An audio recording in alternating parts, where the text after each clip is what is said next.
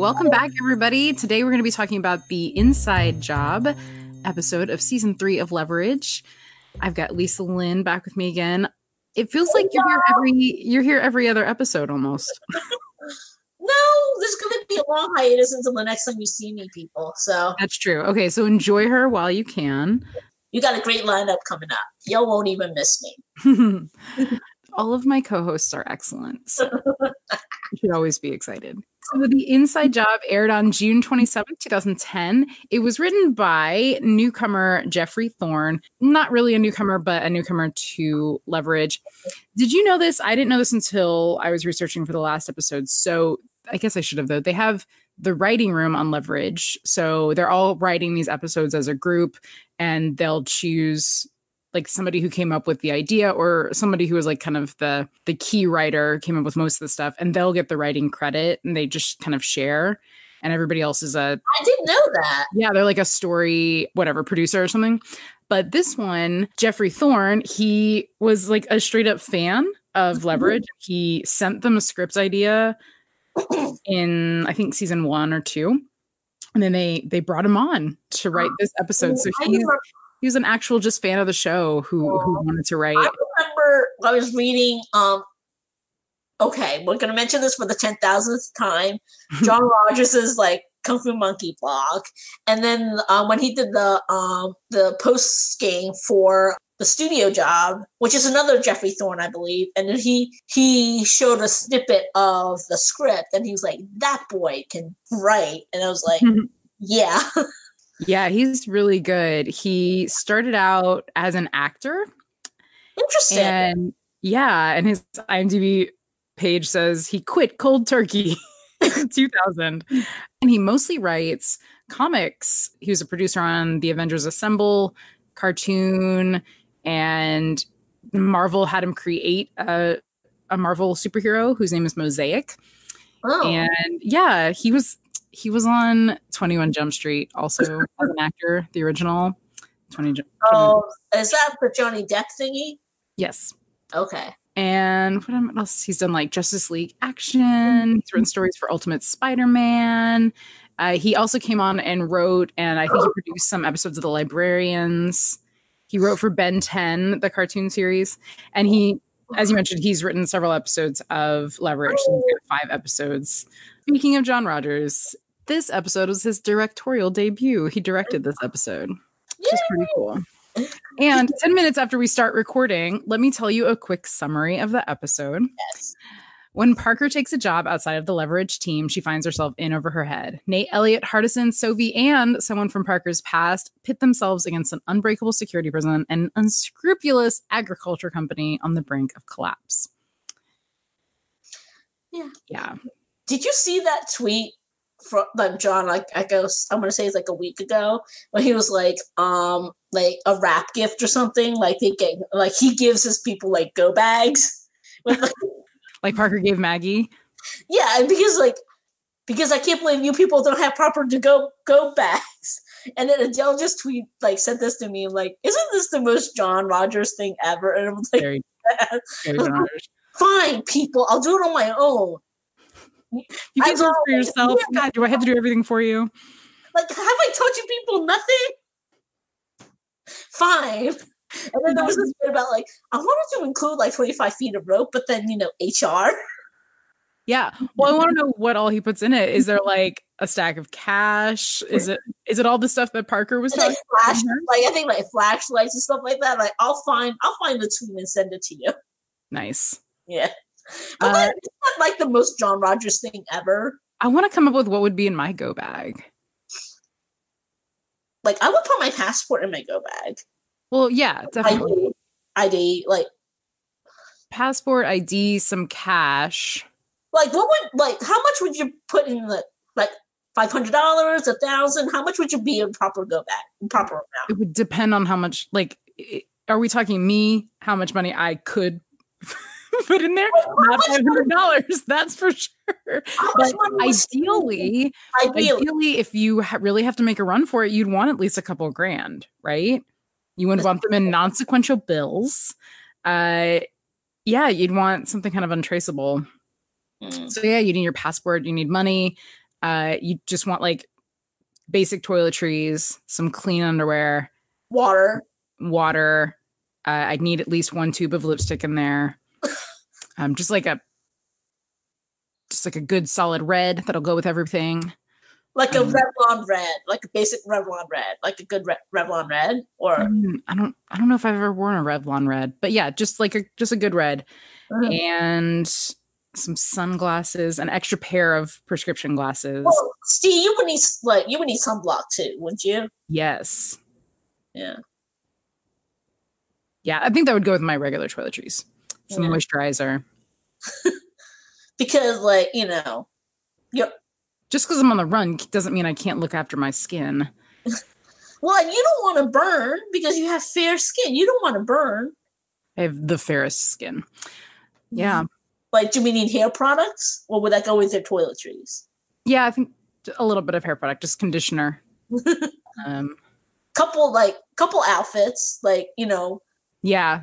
That like you can wear because you don't know outfits. You don't know what weather you're gonna be in, so you want a jacket, you want like some t-shirts and flip flops and some sturdy shoes, sturdy sneakers. Yeah, God, this go bag is getting really big. Yeah, I think flashlight. You need flashlight. You need flashlight, like a USB drive, so you can like steal files off a computer. A phone charger, extra phone charger. Oh, yes. Or like a burner cell. But you still need a charger, though. Yeah. Because you wouldn't want to take your own phone, though, because they could track you. Yeah. And then, like, you would use your cash to buy the burner phone, so you really can't trace it. Yeah. Yeah. Although, if you go to CVS, they'll probably catch you on camera, but that's a whole separate thing. We get it, like, at the kiosk in the outdoor mall areas. This is true. Yeah. And you've got your baseball cap, because if you got the baseball cap on, nobody can recognize you. That's sunglasses, baseball cap. Yeah. I hate a baseball cap, though. It looks so bad on me. Anyways, so this episode, let's begin. So on the 27th floor of Wakefield Agriculture, Parker is on the run from a bunch of security guards as the alarms are blaring. And she just keeps like turning a corner and they miss her. All in black, like as a proper thief does. Yeah, she's got this really interesting custom-made thief outfit. It's very ninja. It's got like the shoulders are a little pronounced. It's got like a wrapped waist. She even has like weird little booties on. Like we just like jump right in. There's like no intro or anything. We're like smack dab in. Like, yes, in media res. Just the tension is already high. The shit has already hit the fan. And like, why is Parker alone? Yes. Because we immediately see then Nate back at headquarters making a very nice breakfast while he's watching TV and having a drink. A little morning. And getting his flirt on with Sophie. Oh my gosh, yeah. Sophie comes in and he like feeds her and it's very charged. It is I should have had you make me breakfast long ago or whatever. Yeah. And he's like, are we ever going to talk about the kiss? She doesn't remember a kiss, though. She remembers a slap. And he is still working off the slap. I mean, you can tell, like, that's been bugging him. He's like 6 or 9 months for how long this has been. You can tell. Yeah. But just when things are getting amped up between the two of them, his phone rings. But there's some foreshadowing because they're watching this news broadcast with Janet Lynn. Yes, and which I had not realized until the third watch. I was like, oh, that's her from Yes. And I'm trying to think, like, was she in a past episode too? Maybe. We'll have to look it up on IMDb. Let me see. Yeah, I'll look it up. Yeah, so he gets a phone call from a mysterious man, and we don't see him. We see the top of his head, and we kind of see the back of him.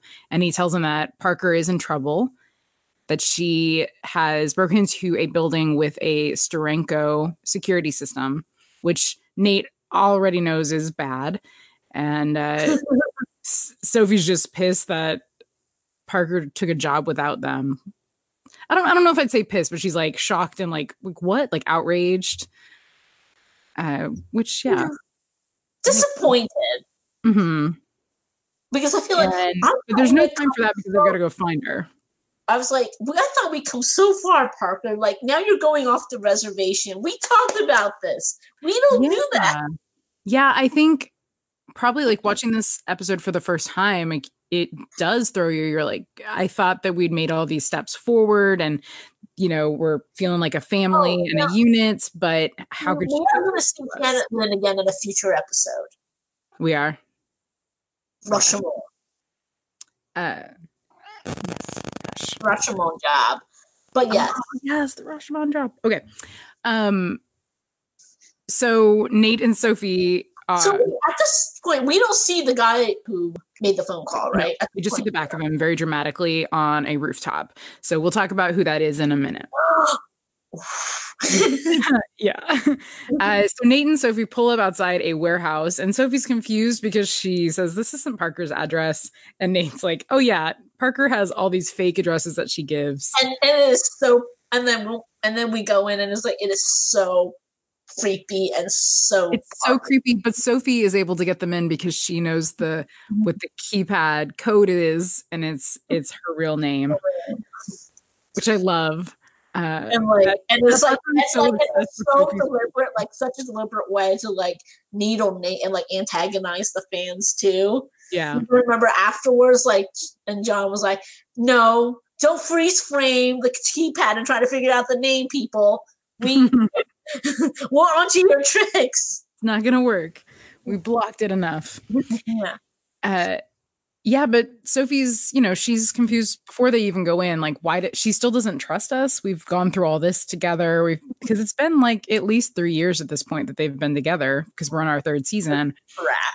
And she took a job outside the team. I'd say, yeah, she doesn't trust us. With like 6-month like hiatuses in between. Mm-hmm.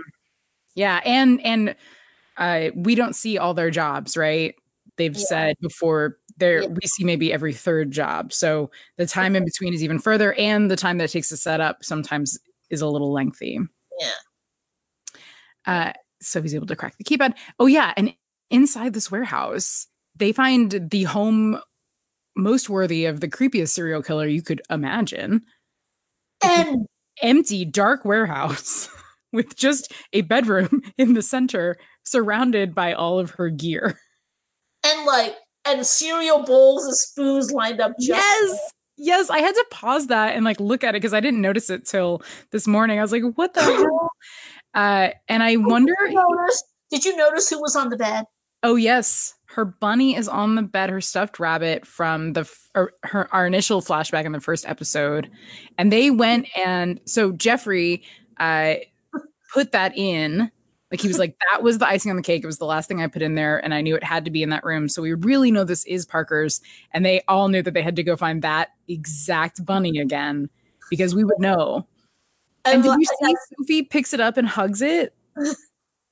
It's like really fast. Like Nate's talking in the background, but Sophie picks up the bunny and she hugs it while she's talking about Parker. And I'm like, ah! I mean, that is a very important bunny. That's just not just any bunny. Yeah. Well, that foster dad took it away from her, and so she's like, "F you, I'm gonna blow up your house. Give me my bunny." Yeah, don't mess with that girl's bunny. Elliot and Hardison run in a little bit late, and another creepy flashback. Okay, like, can we just talk about that? We can, and I think we're gonna want to talk about different things about this flashback. So go. First of all, I don't know who. I think they said it was some crew person or someone who they somehow convinced to put on the Sailor Moon costume. And also, I think I remember reading that was the same music that they used for Ellie's commercial in the Three Strikes job. Happy Power Go. That's great. I didn't read that. I love that. The same music, right? Yeah. I don't know. I don't think this scene reads the same way to me. So I don't know. Like, this doesn't bother me. Like, if this grown man wants to wear a Sailor Moon costume, like, go for it. Obviously, you own this business. You're unlocking the door Like, you're a successful person. If you want to dress as an anime character, live your life. But taking a cue from Elliot and Hardison, who were clearly like very uncomfortable in that situation. Whatever. Like, Elliot is a man who wears his hair long, who cooks gourmet meals, who no. So Elliot, I do not think should feel weird or emasculated by this at all, because I think he's very secure in his manhood. And then the runway job, he wore guy liner, remember? I know. That's why I don't think that Elliot would bat an eye at another man dressed up. Like, I don't think that should bother him at all. Like, that doesn't track for me personally. But also, Alec Hardison is a citizen of the internet. This man has seen things on the internet. Seeing a man dressed in a Sailor Moon costume should not make him bat an eye. It should not, like, this situation should not have been traumatic for either of them. I think it was in the second David job, or in the flashback or something or other, when he was like, he tried to Jedi mind trick the hotel person. This is not the room you're looking for, or something like that. So yeah, that's the first episode when we get the flashback to how good of a hacker he is. He is a nerd in geek culture. Yeah, this man knows what bronies are. He's not going to be put off by a man in a Sailor Moon costume. So I just, like, I don't know. And I feel like that's fandom shaming too. You do you, sir. Like, you go live your best life. Yeah. I think I can buy it to the extent that they were expecting to see where Parker lived, and instead this is what they see. So they're a little shocked because they're stressed out because their girl's in trouble, and this is what they see instead. But they looked, more affected by it than I thought they would, or than I think they should. But whatever. And kudos to whoever was in that Sailor Moon outfit. Like, he owned it and he pulled it off. Yeah, owned it. Yeah, it's I don't know. Maybe because of it just needed tailoring, Steve. It's the fit of it. Hey, it is hard to find costumes like that are pre-made that fit properly, and they're very expensive to make on their own. Like, he was doing fine. His wig looked amazing. I'm not here for denigrating people who dress in other clothes. Like, it's not. I'm not trying to shame. It was this year in 2019. I'm not trying to shame. I just don't know why. Like, it just didn't hit me right. Like, it just took me a while to get into it and be into it. You know. Go live your best life, dude. Like, you do you know? I don't know. Just we're comfortable. That's good. I would have complimented him. But anyways, that's a very small part of this that, I don't know. I think just on the heels of some of the issues that I had with the reunion job episode, this kind of left a bad taste in my mouth. Like, some of the things that I didn't think were funny that they were trying to have be funny in that episode. And then this didn't land for me as they wanted. Oh, the bullying in the reunion job? There were a lot of things. They're not what is it? The Sophie calls someone a slut. She hates cheerleaders. The Elliot flashback with his home ec teacher pushing her boobs up against him. The talking about what double D means. Just some things that I was just like, that's gross. I don't like that. So, but at least we know where Elliot got his love of cooking from. Yeah, no. And that's fine. Like, it's okay for a high school boy to crush on a teacher, but it's not cool for a teacher to act that way around a high school student. That's where my issues were. That was inappropriate and predatory, and I didn't like it.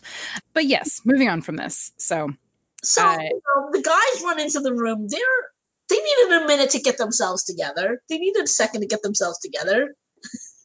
Yeah. And Hardison's completely thrown off by this room. He's like, this is not what I was expecting. And Elliot says, nope, this tracks. This is pretty much exactly what I was expecting. Oh yeah, not surprised at all by this. They made a really cool point in the commentary when they were talking about kind of how they set up this room. Because Parker likes the feeling of things being close around her. Like, she doesn't mind being in air ventilation shafts, but she also doesn't like corners. So having this just one lit small enclosed space within this larger space really works really well for her, which I thought was really cool. Also, the Band-Aid on Elliot's nose in this episode is because Christian Kane actually hurt himself. Again. Always. And like so many times on the blog, like John is like, that boy, why does he insist on doing everything himself and giving me heart attacks? That boy. But then he just heals really quickly. So whatever. And John is like that resigned parent is like, the kid's gonna do what the kid's gonna do, like something I can do about it. So yeah, and it adds to the episodes in some ways, like later in this episode. I'll bring that up. But yeah. So they're looking through her stuff and they see that she's got this whole plan to get into this building and it's all well laid out. And they think, well, maybe was like, this is meticulous. This is like as good as one of yours. Yeah, so maybe you're rubbing off on her. And he goes, probably not if she's taking on a Steranko by herself. Which personally I think is something that Nate would actually do if he thought his team was in danger. Because we've seen Nate do really stupid, risky things to save the team or to save Maggie, or if he that was the button Sterling pushed at in the Maltese Falcon job. Yeah, which I think thinking that is kind of foreshadowing for what we're going to find out in a few minutes. And Hardison finds out that it's a Steranko that she's trying to get into, and he's beyond upset. And it's great that we have all these people who have different strengths, because everybody but Sophie knows what a Steranko is, because she's a grifter, and if she's doing her job right, the mark. See, like this is something like that's like how which they talked about in the second David job, like, you know, when Nate was like, you're solving your version of the crime instead of the crime. Because, you know, like, and Sophie's like, look, if I'm doing my job, I don't have to worry about the alarm. I'm going to get the guy to turn it off for me.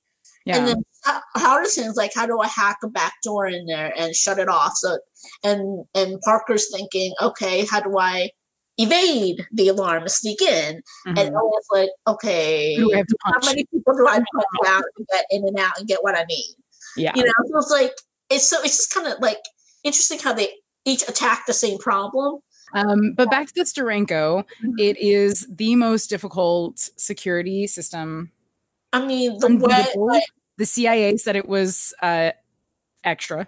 Like, props to Jeffrey describing it as like a huge ass computer that can beat 1,000 people at chess, and then like has the personality of an angry pit bull or something. Yeah, of a pissed off Rottweiler. Yeah. Hardison says it's well, Nate asks him if he could take on the Steranko, and he's like, no, this is like Everest. You can't just jump on Everest and try to climb it. You have to train, muscle up. But can you do it for Parker? And then Aldous Hodge just does some really good face acting. And, you know, he says, yeah, he's going to try, but he's got to be inside the building because you can't get to it from the outside. Are you in your feelings right now? If Alec Hardison is around, I'm in my feelings. Okay. Yeah. So then Nate says, for the first time in forever, I feel like, no, I guess he said in the last episode, but he says, let's go steal a Parker. Let's go steal a Parker. Talking about Hardison getting a little touchy. Like, he was getting, like, Elliot is just grumbling, like, this is ridiculous. Like, we're going in there without a plan. I mean, obviously he's like on board, like, we're going to do whatever we need to do to get Parker out. He just needs to vent and bitch and get it out of his system. Which is not how Hardison needs to do it. And then they do like get up in each other's faces for a second before Sophie and Elliot's like, what is your damage, man? I'm not saying not do this. I'm just saying this situation sucks. We should have a plan. Yeah. like Elliot. I love that because I think that's super real to life. Is we all deal with stress in different ways. And when you realize you're having an argument with someone and you're both on the same side and you're like, wait, but we're both saying the same thing just in our own ways. And then you're like, okay, let's just do this. Yeah. And then even Nate's like, we're going to do this on the fly. So let's go steal a Parker. Yeah. I love Sophie's like, that's the plan. He's like, it's all I've got right now. Give me some time. So Hardison is trying to, they're now parked outside of Wakefield Agriculture's. We're doing exposition something. We're doing a lot more, exposition, because we got to know that this is a huge multi-billionaire conglomerate that's not just a grocery store. You think of Sweet Valley High, the Wakefield twins. I'm sorry. Yes. But okay. Okay. Yes. So Wakefield Agriculture, it's huge company, not just a grocery store, as Sophie thinks. But even they've not been doing well during the financial crunch, and their VP is running scared. Right. And then he was like, cereal, as in wheat, rye, not as in Captain Crunch. Yeah. So Elliot has, we talked about them fighting because he's walked to the perimeter of the building, and he's nervous about taking in broad daylight, and he's grumpy, and everyone. And he was like, the lobby's the only way in, and that is no go. Mm-hmm. So Nate points out that when you're planning a job like this, you want to have a home base with a good vantage point, and all of the pictures that they found in Parker's home are from the same kind of angle. And Elliot knows, that's got to be the south side of the building because of the light on this window. Okay, I just look, science and I just have not really gotten along since middle school and math, so I'm just going to trust that you can do that math with the angle. Oh, no, I totally trust that Elliot knows the sun and outside reflections of the sun. Yeah. So, and I think this is also just a good tactic on Nate's part. He's going to take Elliot out of the situation that's very tense with Hardison. So he and Nate Elliot and Nate are going to go find that spot from where these photos were taken. He's going to separate the boys. Yeah, just like, okay, if you can't get along, come with me. And Hardison and Sophie get ready to make their entrance because they're not going to sneak in. They're going to walk right in. Again, like what we were talking about earlier, how they attack a problem. Because like a hacker, we sneak in and find entrances. A grifter like me, we make an entrance. Yes. We're gonna make these people do what we want so that we can get to the places we need to get to. And a very lovely purple suit that suits very well, by the way. Yeah, they both looked very nice. I did like Hardison's red jacket to begin with, though. Yeah. But he looked very good as his alter ego in a second. And then we get to meet our villains from this episode. So we have first, we have the head of security, Mr. Voorhees, which is a total Friday the 13th reference to Jason Voorhees. Then we have Dr. Hannity and Charles Rushing, who are apparently anti-homages to Sean Hannity and Rush Limbaugh. Oh, Lord. Also, but can I just say, I don't feel like Rushing was actually a villain. I feel like Voorhees and Hannity. Yeah. No, it's definitely Voorhees and Hannity. Well, we don't know that at this point. Yeah. But, yeah. And all due respect to Lisa and Brenner, a little nepotism going on. So. A little nepotism because Lisa Brenner is wife of producer and director Dean Devlin. Also, she has the biggest eyes. She looks like freaking Bambi.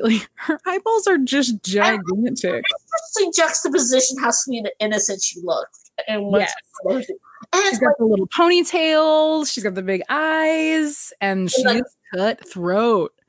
Yeah, and I basically remember her from The Patriot, who was Heath Ledger's girlfriend. Oh, that was her. I think she's super adorable, but I love that she was evil. I think that's really fun. I think she played a bad guy on an episode of The Mentalist too. So apparently Lisa Brenner can do baddies. There you go. You can understand why the owner is talking with the head of security, but why is she in this meeting too? You know what I mean? So that's almost a little bit of a red flag. Yeah, she does say that they were trying to break into her biohazard room. So you can kind of see she's the head of this department, and that is concerning.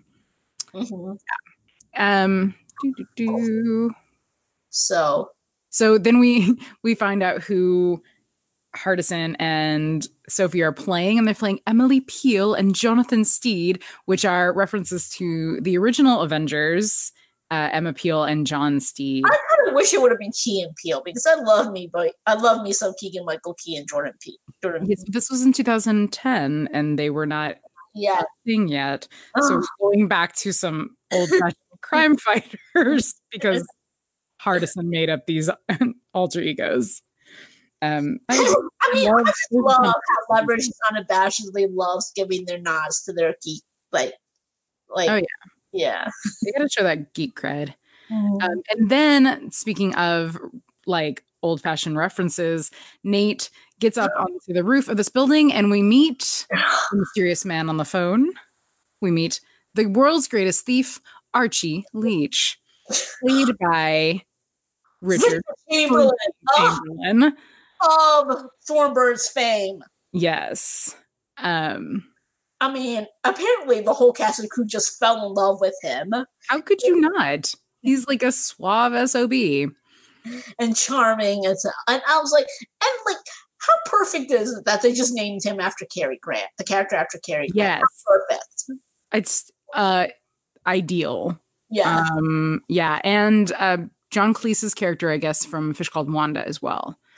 Who was named for Cary Grant to begin with. I love it. And I wrote, thank God Nate's collar is turned up so he looks cool talking to Richard freaking Chamberlain. Especially for a younger actor like Aldous, I would be intimidated as hell if I'm in the presence of Richard Chamberlain. I don't think they're in a scene together at all. They will be later. In a later episode. Yeah, but they're not here. I wonder if they even really saw each other on set. Because in the commentary, they say that, Parker, because he's such a big part of Parker's background, they only filmed one scene together. And yeah, there's a scene where they talk over the comms, but he wasn't able to be there the day she was filming that, so she did it without someone else. But yeah. We meet Archie Leach, who's Richard Chamberlain, and I love this coup of a casting. Kudos to them. Yeah, it's really cool.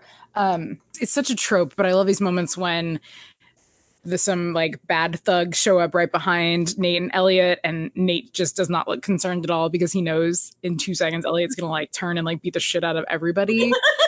It's just the payoff is always so good. And then the other trope of having a serious conversation in the foreground with Elliot beating everyone up in the background. It's just chef's kiss. Got gifts. So good. And he and Archie just talking shop. When was the last time I saw you? I think it was Venice, maybe, or Mallorca, or whatever. Yeah, no, it was, definitely Mallorca. Oh, with the white doves. And talking about faked deaths and what color hat are you wearing right now, white or black? And then Archie takes out the last of the thugs, which is great because at this point we're thinking that they work for him, but we find out that he's actually of course Richard Chamberlain can pull off looking dapper as hell with a cane. Of course he can. Yeah, of course. We find out that those thugs don't work for him. He is being held hostage by them because he was contacted by someone who gave him this job and is threatening his family's life. And Parker is rescuing him. Who apparently think is an accountant. Yeah. Okay. Who buys Richard Chamberlain as a boring old accountant? Come on. I don't know. I love his accent. He's very much that Katharine Hepburn, weird, super posh. He's totally American, but you don't really realize that. It's you think about it. It's just this very polished continental thing. Yeah, it's very Ivy League. So Parker isn't working with him. She's rescuing him. And Elliot's like, why would she rescue you? And he says, because I'm her father. And then he just walks off. And Elliot's like, whoop. And he even makes these hand motions because Nate follows him. He's like, wait, what? Huh? That was a hell of a mic drop. You're the what now? Yeah.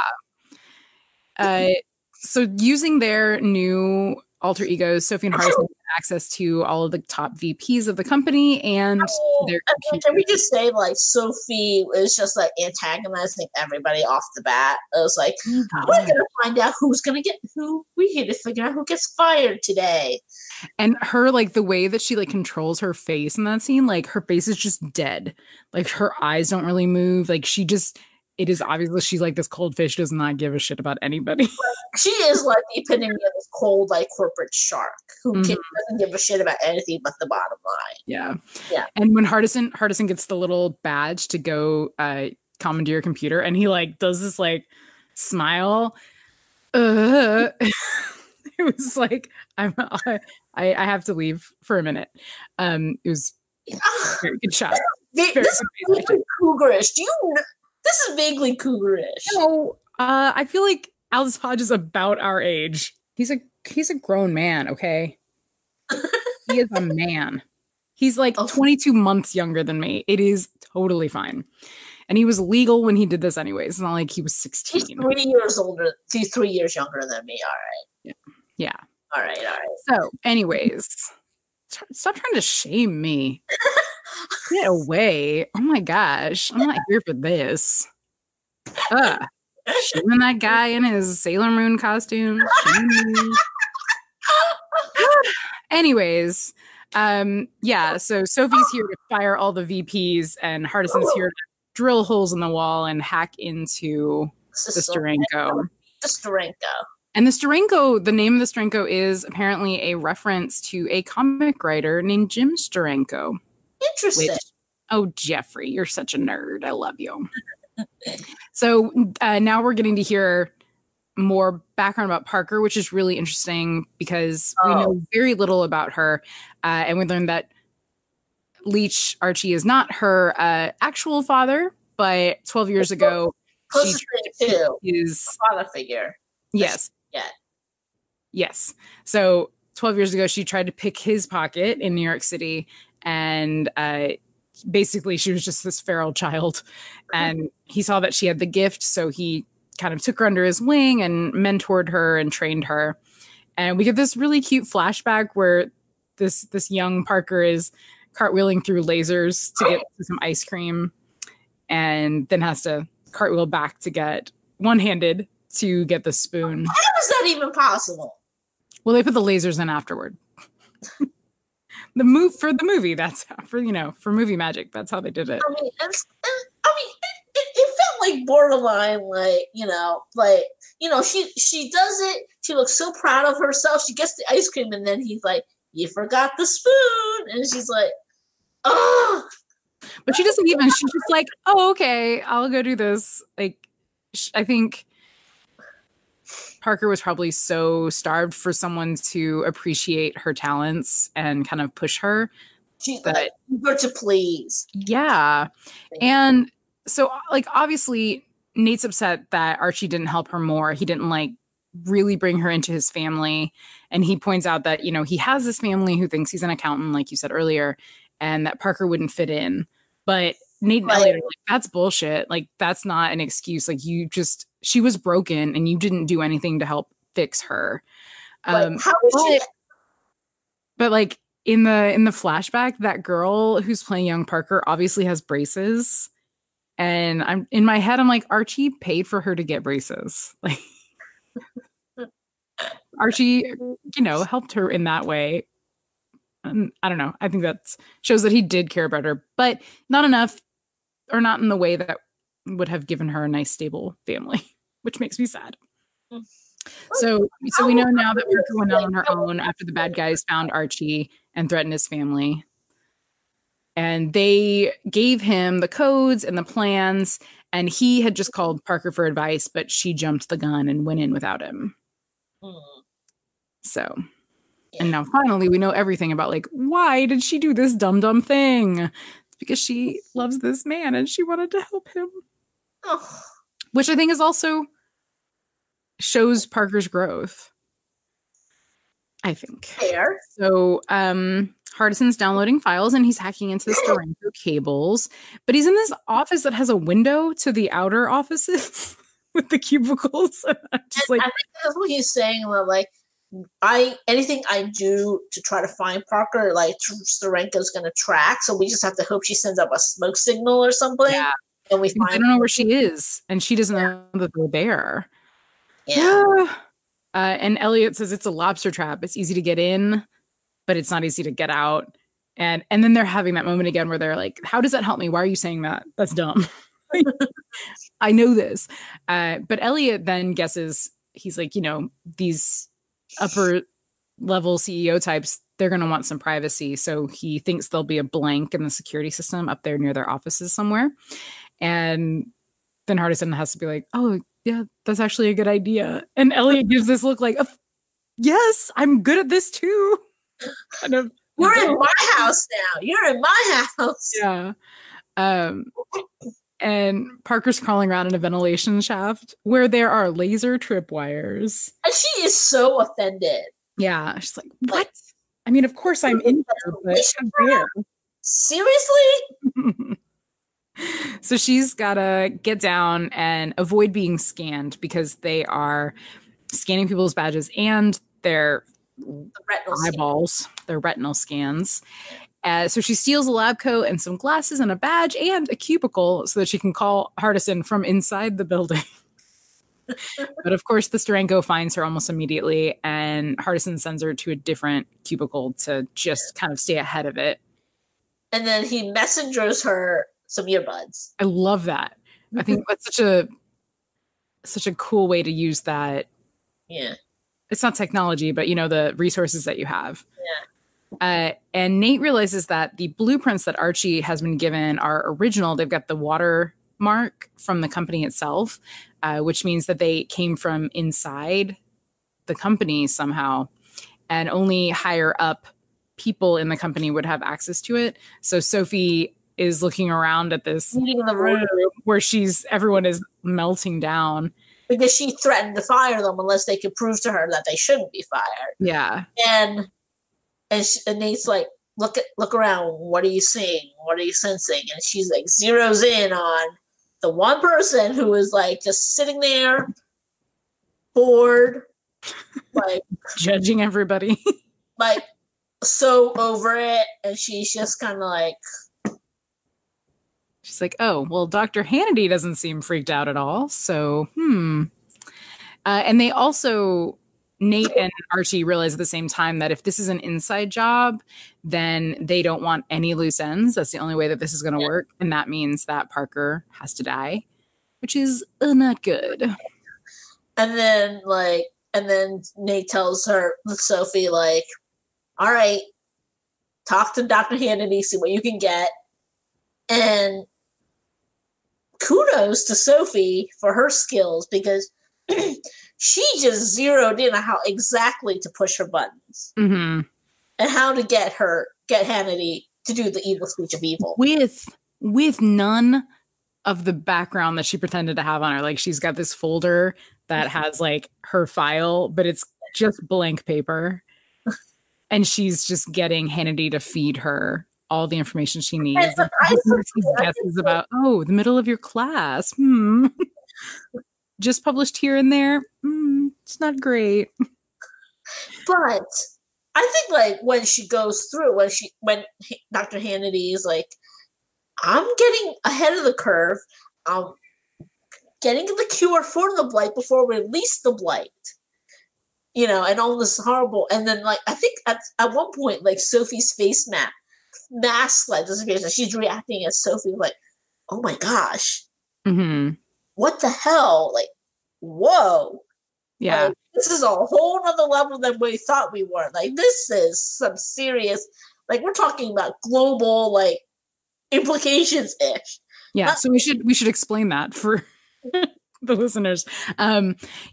So when Sophie is poking at Dr. Hannity, she, points out, you've spent billions of dollars and you haven't made any money for this company. And Hannity, like, why should I fire you? You're wasting company resources on this research that's obviously not going anywhere. And then Hannity's like, you don't know anything. And then she does her evil speech of evil.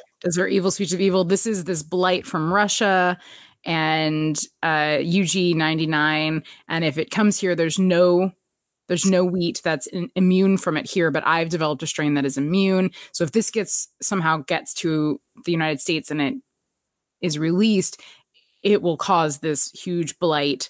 And that's when Sophie's mask falls. She's like, that's a famine. Like, that's horrible. And she's like, that's a business opportunity. Like, but we're going to increase market share because we have the one immune wheat strain. And But also, is it really true that wheat is the backbone of the food supply chain? Is that true? yeah, I would believe it. I mean, I think corn would be up there as well. And rice, my people, rice. Yeah. I mean, guess makes sense. We use wheat for flour, bake a lot of baked goods and things like. And like wheat, like does that feed livestock as well? Because that's what I think. Like, would corn be what you feed livestock? I Like, don't know. I yeah. do know that UG99 is a real thing. Like that's a real. Like you're hearing like all these like drug resistant like super bugs because people you can definitely imagine some kind of like fungus or virus that's just like immune to whatever conventional treatments are already available. Mm-hmm. Like people are saying you're getting like staph resistant like infection like that normal antibiotics can't take care of because the viruses have mutated and the antibiotics we have now like don't kill it anymore because Yeah. it's adapted and mutate. So I can believe there's a UG99 out there. Oh yeah. It's terrifying. Yeah. Yeah. So jumping back really quick because there are some I think kind of important things before we get into like really dealing with this whole blight issue and what Dr. Hannity wants to do. So Parker has gotten her calm and she puts it in and she's relieved that everybody's there, but she mostly just wants to talk to Archie and like tell him she's sorry, like she tried and she doesn't want him to hurt his real family. And you're like, ugh. And I tell Archie's kind of like he needed a minute to pull himself together. Yeah. And you can tell that he really cares for her.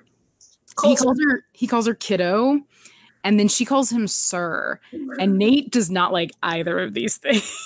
He is unimpressed by this dynamic. Figures are like jealous in competition.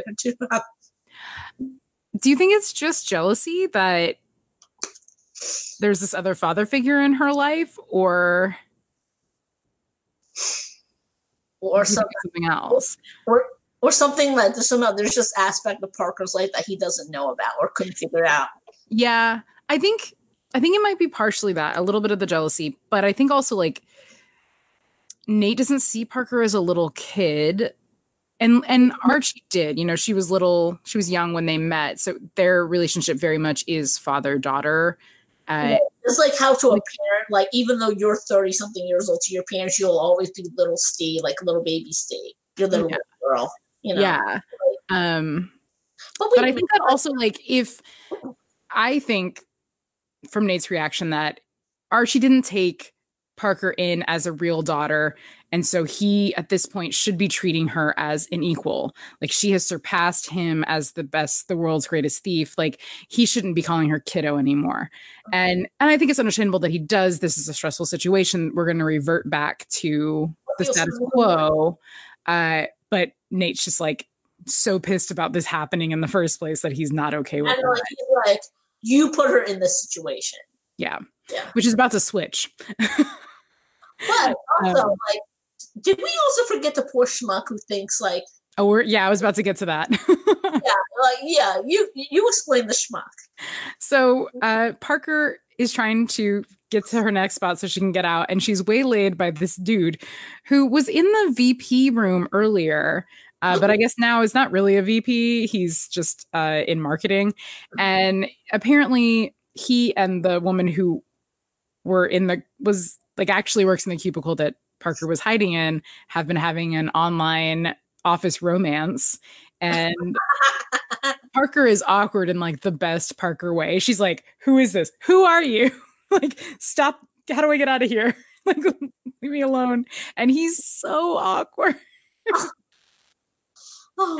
It's great. And then she gets kind of pulled along into like the weirdest severance party ever, where he's just like reading letters, which is basically like Parker's version of Hell on Earth. Like this is her. Oh yeah, like enforced celebration with people. And incompetence, like remember how she's like when Archie's like, "Kiddo, look around, tell me what you see," and he's like, "People stealing supplies, and they're bad at it." Yeah, it's like It's like offended. Like, yeah. Though I feel like at that point, like if you're about to be laid off, like whatever, just steal whatever you want. Don't be subtle about it. Uh, just so good. And like Elliot's like getting to the executive offices, and Yes. Hardis is trying to head her there so our Elliot can break her out. But so now he has to somehow climb this building in broad daylight. But luckily, there's a window cleaner outside.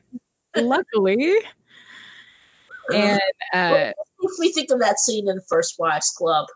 oh my gosh, yes. As someone who is like terrified of heights, that would be like my hell on earth. Yeah. Like hanging on that rickety little thing. So and like, okay, for whoever has not ever seen First Wives Club, first of all, like, what is wrong with you? Like first of all, pause this podcast and go watch the First Wives Club. Thank us later. Now that you're back, it's so good, right? No, my dad for his job, he has to get on those things sometimes, but sometimes they have ones that are just lifted up by a crane and they go up like 10 stories in the air. And then they like in the wind, they like move. My dad will like send us photos in our group chat of like him up on this giant thing, like from above. I would be freaking the fuck out. Oh yeah. And he just brags about it. He's like, oh look, I'm 10 stories up here. Oh my God. My God, Dad, stop that. I would have a heart attack. Like, yeah. Oh my God, no. Yeah. Okay, so we did that. So we found out that he's still cranky waiting for Parker. Yes. And everybody's sort of coming up with the same idea at the same time, that she has this blight. She made this strain of wheat that's immune to it. She has coerced somebody into stealing something for her. And Hannity rattles Sophie so much. Like at the end, she's like, and Sophie's like, I lost her. I like, she was kind of like, she needed a minute to get herself together. She was just so like, I can't believe what I just listened. Like, is this real? Like she's like Archie said, like she's had to be a monster. And she's this is proper villain shit here. And Nate's Hardison matches up the schematics of the thing that Archie was supposed to steal, and it is the same thing that the blight is kept in. So and he realizes she's gonna get the blight and she's going to release it to manufacture this important information. Like he goes into the levels of Steranko. Like basically they're saying, we're at a level 1, we don't want it to go to DEFCON 5. Yeah, because then it'll be like hazmat and it'll be bad. Yeah, blah blah blah blah blah. Is this like the biggest bad thing that they've had to go up against? I mean, with like the most far-reaching consequences? I feel like maybe. I mean, season 3, we are going global. Yeah. So, I mean, and I mean, but I'm just thinking like the long-term consequences of if, spoiler, they do stop this. They hadn't, just how it would have affected the entire world. I think that's like the biggest. That's with possible consequences for just like well, with the Maltese Falcon job, with like the arms dealer, like that's kind of big, Yeah, but that's not going to touch every single person in like small towns and low income, and I just feel like this would touch everybody's life if wheat is really the backbone of everything. I don't. Yeah. I mean, in the last episode, we were fighting the Iranian government, which is pretty big as well. But I just feel like this is like necessarily massive thing. Every person on the face of the earth. Yeah, like, but I think this would, right? Especially in the U.S. Food supply, yeah, everybody's got to eat. Yeah, that's like fucking up the water. So they're all kind of coming to this realization right as Elliot's about to Stakes are high. What? Stakes are high. Stakes are very high, and we're all realizing this just as Elliot is about to bust through a window and get Parker out. I mean, is it just me, or is he being particularly cranky today? He's particularly cranky. Well, one of his people is stuck and she didn't ask for his help to begin with. He's really angry that she did this without a partner from the get-go.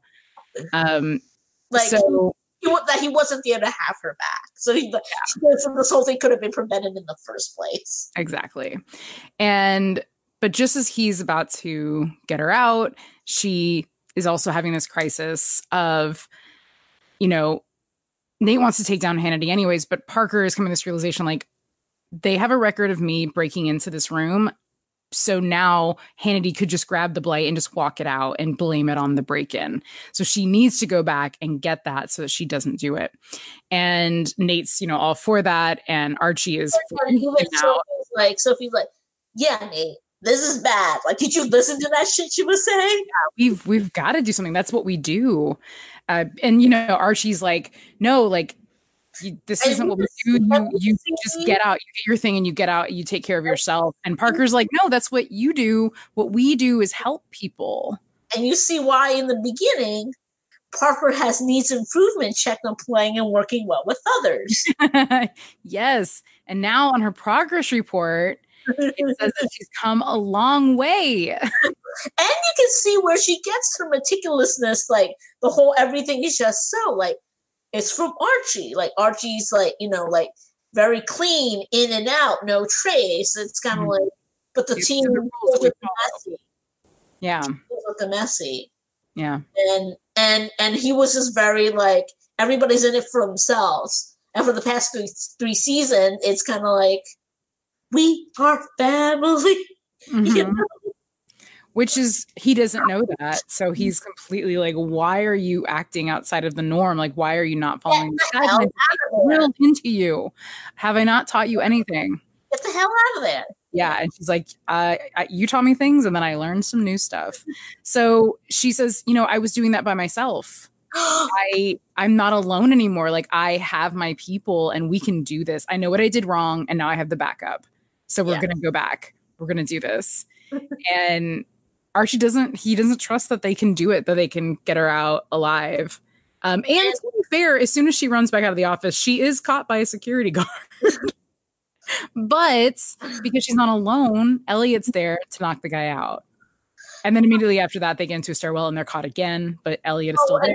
One bit where like, I am not riding that. Yes.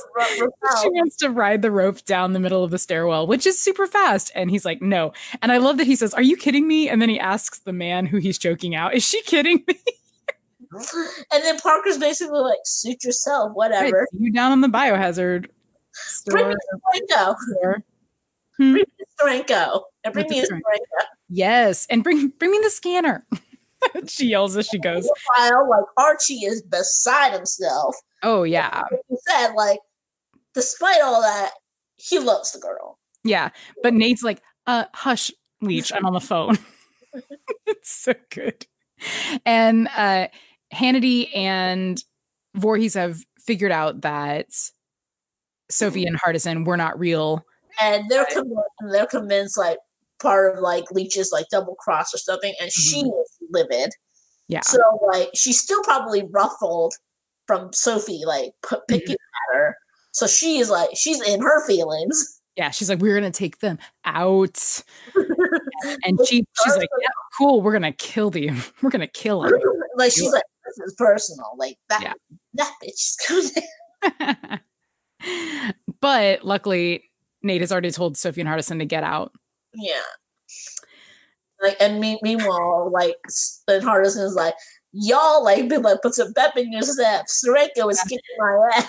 Exactly. I freed up an elevator for you and I opened up the room to the biohazard. Well, whatever. Hazard materials. And then I've got to go. So see ya. And then we have, we were talking earlier about Christian Kane doing ridiculous stunts. He's like, goes sliding down around the corner on the ground. And he takes his security guard. After he chokes the schmuck. That's after he chokes the schmuck. They're like on the biohazard floor, and they run around the corner, and he just like slides and takes out a dude. And was not in the original script, but when they were on set, John Rogers is like, I showed up and here's like Christian Kane, like, oh, look, cool. And he's like sliding across the floor like a child. Like, we can do this. And refusing to explain sexting to Parker. He's like, I refuse to have this conversation. And I can't blame him. No. I do not want to have a conversation trying to explain sexting to Parker. No. And she asked that because they run into the awkward dude again, and Elliot's like, "You want me to take him out?" And I'm being unfair. He's not a schmuck. He's just an awkward dude. He's just awkward cubicle man, and he's like, "Who is that guy?" And Parker's like, "Oh, boyfriend." And then she like almost goes in to kiss him, and is like, "No time." And then she runs out. Elliot is cranky. He wants to get the hell out of there. Like, do I need to punch this man unconscious? No? Okay, let's go. Like, what do you think? Like, okay, I have no time for this. Do I need to punch him or what? Yeah. Punch? No? Yes? Okay, bye. And so they get to the room where the blight is being held. A little bit of like exposition dumping. Like, it wasn't this kind of code. It was this kind of code. Yeah, I like looked up. I couldn't figure out what she said for the first one. Or shell code or an ASCII code. Second one, I was like, I couldn't find anything with like an ASCII code. And I'm like, maybe I'm spelling that weird. But a shell code, I looked it up. It didn't make any sense to me. So I'll put a link to a Wikipedia page. Like, it's like a sarcastic, like slow golf clap. Yay! And like, he's like, "You're awesome. Can we go? What the hell? We gotta get out of here." So good. But when they open that up, an alarm is triggered, and this is one of the higher alarms that's going to call for hazmats and police and firefighters and stuff. Yeah. And then the firefighters and the hazmat teams have come, and Leach is so beside himself, so pissed. He pulls a gun on Nate. To what end? Like, what's he gonna do? He's like, I'm angry. Can we talk about the fact that like Nate is just so unfazed by the gun in his face? Oh, yeah. He's just kind of like, it's not even there. Like, he's not even there. Done that. I've been shot several times. It's fine. Like, he's so unbothered. Yeah. Well, he says, "You're not a hitter. You're not gonna shoot me. Like, that's not what you do." Like, that's the point when Leach like finally understands like, the Parker I knew she's different now, and you ruined her. She was special. Now what is she? And she's like, I made her unique, and what is she now? And I love that Nate doesn't even try to understand what Parker is. He's like, I don't know what Parker is. She probably doesn't even know, and it doesn't matter because and then he's like, like, are you done threatening me? Because I got a job to do. We have to go in and get our girl. And he's like, wait, you're going in after her? And he says, yeah, I always was. And at that point, Archie was kind of, oh, okay. Okay, get this. Like, you're not just going to leave her hanging in the wind, you know? Okay, like, you have a plan. Okay. Yeah. Voorhees and Hannity see that Sophie and Hardison are putting on the hazmats that have been in this hallway that we've seen several times. And they're like, okay, we can't catch this elevator because the Steranko doesn't have control, but we can meet it at the ground floor. And so everybody's being evacuated, and they stop them in the elevator, and they get back on, and they're holding them at gunpoint. And they take them up to a completely cleared out floor, and she proceeds to give her evil speech of evil. Can I just say, this was a particularly like delicious like takedown of the villain. This was particularly delicious. It was very nice because she just literally says everything that she's going to do and how she's going to murder them. And I'm going to blame you people. Like, yeah, and we're going to burn you in the incinerators, and I'm going to cause a blight that's going to take out the food source around this country. And like, Mr. Voorhees will accommodate how you want to die. It's back of the head. Yeah, and he smiles. And luckily, she's giving this beautifully made speech to some journalists with a camera who are live. Janet Lynn, who we saw in the very beginning. Daytime Emmy winner Janet Lynn, about to win herself a Pulitzer. And which is how Nate hooked her. Exactly. And that's who he was calling on the phone earlier, was her producer. And he had Hardison trigger the hazmat alarm so that this could all go down. which is basically, so good. and I'm kind of like, you look like you'd rather have like a Pulitzer than a local Emmy. Yeah.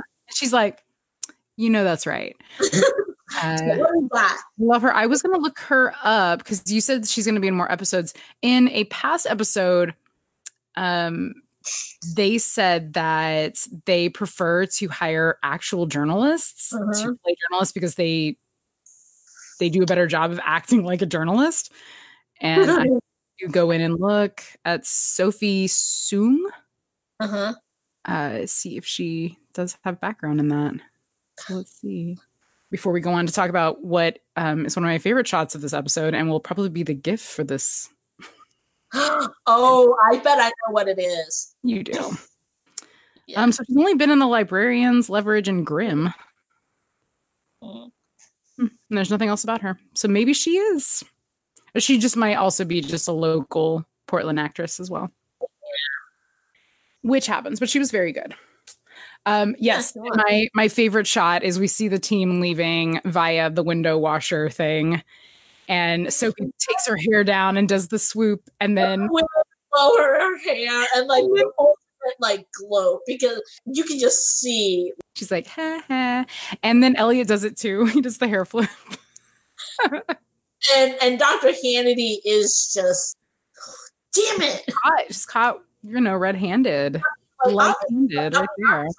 And the fact, it's not just like they're like taped, they're going live. So like she won't shoot someone in cold blood. Nothing you can do now. At first she was like, and then at that point she's just kind of like this really awkward like look under with her giant eyes, like the shock that she can convey with her giant eyes is amazing. And then like when she sees the team, and especially Sophie, she's like, damn it. I was tricked. Yeah. And Leech is right there. And yeah. That's still the hazmat suit, by the way. Still in the hazmat. Yeah, they're all in hazmat suits. So good. And then we have, I really love this scene underneath this train track where Archie negs Nate. And then Nate negs him right back. So good. But we also have Parker's first actual scene with Richard Chamberlain, with Archie, which was Beth Riesgraff's first scene with him as well. It was lovely. So lovely. So good. Like, Beth Riesgraff is so good. Like, Parker has no feelings most of the time, but then this, like, she just unleashes this. You see all of, like, her eyes are filled with tears. Like, you see how much she cares. I get it. I wouldn't have been fit in with the family. I get why you left. I get why you didn't bring me in. And like, that's heartbreaking. Like, because I don't think it's true. Like, sure, she wouldn't have fit in, but that doesn't mean she was unworthy of being taken in she was as his family. Yeah. And to imagine Parker like growing up and thinking, I could never be a family because I'm not normal, because I don't fit in and therefore I'm not worthy, right? That's so upsetting. And I think he realizes that. And she has to turn around and comfort him, which I'm like, what the hell? Like, you just had to be saved by your team. Like, you're the one who should be being comforted right now. Like, and reassured you're safe. Okay. Yeah. But she's over here doing all the emotional labor for this man. I mean, to be fair, I think Archie was like trying to he's trying to meet her halfway. Like, he's trying to explain himself. Yeah. She's come so far that she can meet him further, Right. I think is you have a crew. Yeah. They're a little undisciplined. Yeah. She says, she wouldn't have fit in with a real family. And he says, you wouldn't need it anyhow. You went out and made your own, which is so good. And is actually, it's the whole reason I started this podcast is because this artist that I love, Rebecca Mock, on Twitter, like 3 years ago, she said, if I ever made a podcast, it would just be about leverage and I would just cry about found families. And I was like, yes, that's great. I love that so much. And then it just stuck with me and I could not get it out of my head. And I was like, I have to make this podcast. So then I made this podcast. The Isle of Misfit Toys coming together. Yeah. Like, that's the best trope. Like, that's like weird. And that's the best thing about growing up is finding people that you can make your family, who are not just your I family. would like in writing, like you kind of like go back to certain themes, and I just feel like one of the themes is kind of like found family, like how your friends become your family and are there for Yeah. you. Yeah, it's the best. Yeah. We should all have our own Scooby Gang, whether you like your original Scooby Gang or your Buffy Scooby Gang, like whoever your Scooby Gang is, if it's a group of criminals who've always worked alone or, whatever, we all deserve to find that and have that in our lives. I get like I am probably so Velma in this scenario.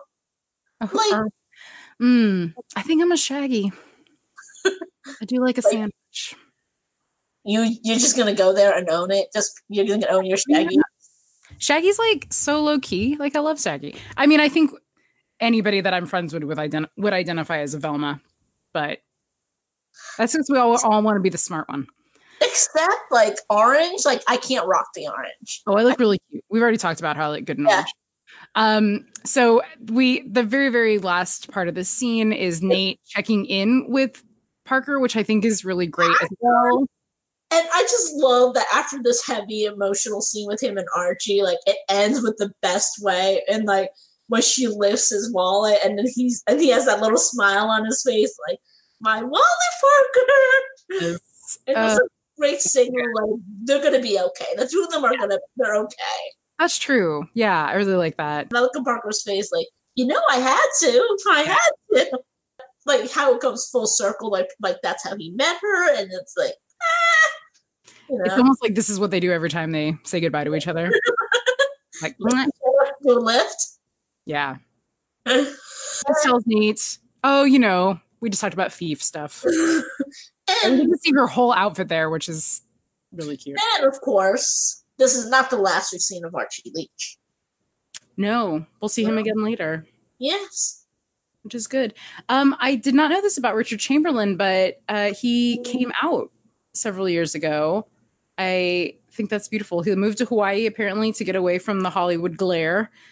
And then finally, when he was 69 years old, he decided he was able to be true about himself and his sexual orientation. And he came out as gay. And I'm like, that's so beautiful. Why did you make him straight in this episode, John Rogers? Live your truth, dude. Live your truth. I know. So then he's played gay characters in like Will and Grace and stuff like that since then, which I'm like, that's so good. I love it. How did he end up on Will and Grace? I didn't know that. He's a gay icon now. Love it. Wow. Huh. Interesting. Okay. So, Lisa, you're going to do our heist light for today, right? Yes. What do you have for us? So I remember the story that was around last year, and it involved the Stein Seed Company.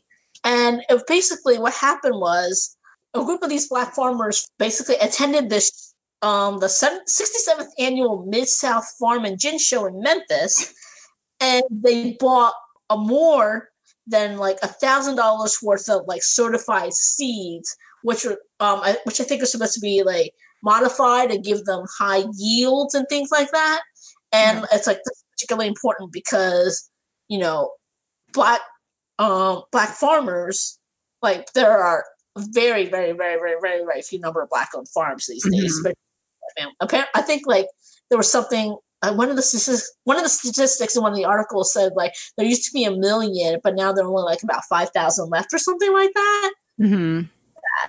So, but basically, they allege that what happened was they bought these good seeds, but then they claimed they filed a lawsuit. This group called Black Farmers and Agricultural Association, filed a lawsuit on these farmers' behalf. And this organization is based out of Memphis. But the lawsuit alleges that the seeds were switched to inferior ones from a warehouse near Sledge, Mississippi. One of the articles is saying the seeds they set off for study, like none of them germinated, none of them planted and grew. So the big bad is like the Stein Seed Company. And the owner or CEO, Myron Stein, God. Yeah. It was also, of course, like, this is not true. We take allegations seriously. We did, they did an internal investigation and we didn't find anything. And it was only the seeds that were And sold to these black farmers. Like nobody else came forward and said, I bought seeds from this company and I had the same issues. Correct. I remember hearing about this now, yeah. And the group was also saying African American farmers, like they've been like victims of discrimination by the Department of Agriculture in other instances too. This article mentions there was a class action against the USDA, and which got a $1.06 billion settlement in 2011. The follow-up is saying that the suit has proceeded and went to mediation, but the mediation with deadline was like March 15th. So basically, it's kind of wait and see. And of course, like the Stein Company, the lawyers are asking to dismiss the suit, and which I think the judge has ruled against that. So I think basically that was kind of it. Poor farmers getting screwed over by big agriculture. It seemed kind of fit into that. Sadly, dovetails perfectly into this whole story, which is just sickening. Like, can you imagine? And apparently, Stein is one of the largest, if not the largest, like seed company in the United States. Mm-hmm. So, and I'm just thinking about all these poor farmers. Like, they probably came from sharecropper families, so this has been something they've done for generations, and things are hard for small family farm. Like, yeah. I mean, there are not a lot left. Like, people think there are all these farms. Mostly it's like big, like Dole and big agricultural companies. It's not little small family farms like we're thinking. And it's having a tough time of it. And now they're getting shorter by getting bad seeds, which is so unnecessary. And that can ruin your entire year, if not more. Mm-hmm. And most farms barely make enough to break even at all. Break even from year to year. And so a really bad year can completely ruin you. And like, I think the leaders of the organization is like, this is just going to lead to more farms closing and people people selling and people getting out. And, and it's horrible. And it sucks that the world and the economy has evolved in a way that is hurting and literally killing your business. And I don't know what I want, what I would say to those families. I can't see myself wanting to say to them, look, you bad luck on the draw there, dude. Like, and that doesn't even seem like bad luck. That's like just another drop in the bucket of like systemic racism. Yeah, it's just like what, and it's one of those horrible examples of like, we're not all starting out on an even ground already, and like, and it's and these things just hurt the people who can least afford to get hurt by these things. So you won't hear us again, but you'll hear us again in 2 weeks when we talk about the Scheherazade job. I don't remember who's going to be on, but it's going to be someone wonderful. All right, Lisa, tell people where they can find you on the internet. I am at LawForEsson1 on Twitter. That is usually the best place to find me. And I will see you all back here for the King George job a couple months from now. Excellent. We look forward to it. All right. And I'm, as always, at Librarian Steve on Twitter. And we'll talk to you in a couple weeks. All right. Bye, y'all.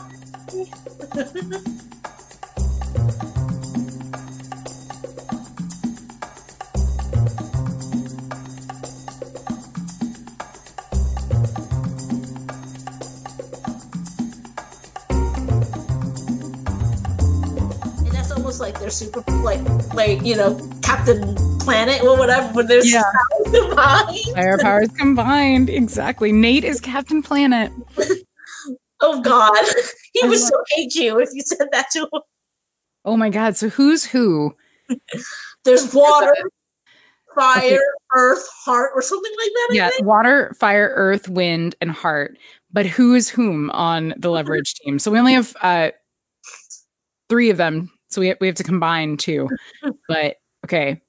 Earth. So whose heart is Sophie? Yeah. She looks after the emotional well-being of the group. But also so does Elliot sometimes. No, Sophie looks after everybody else. Elliot is definitely the most healthy in his heart, I think. Okay, so we've got heart. Earth. I think that'd be Elliot, right? Yeah. I think wind is Parker. And then, so fire or water for Hardison? He could be both. Water. I think he's more water. I think so too. Yeah. Because he can flow in with the hacking, he can flow in. Okay. Yeah. So he shouldn't, I mean, he has his moments where he can be a little, touchy. Mm-hmm. And people are disrespecting the band. They're disrespecting Lucille. Like, he does not like that. Yeah. Okay, then let's have Tara be fire. Yeah. But normally, Hardison just gets, cranky. Like, he doesn't really have a temper, per se. Mm-hmm. He just gets pouty. Sulky. Exactly. All right. So that's a the leverage team as Captain Planet.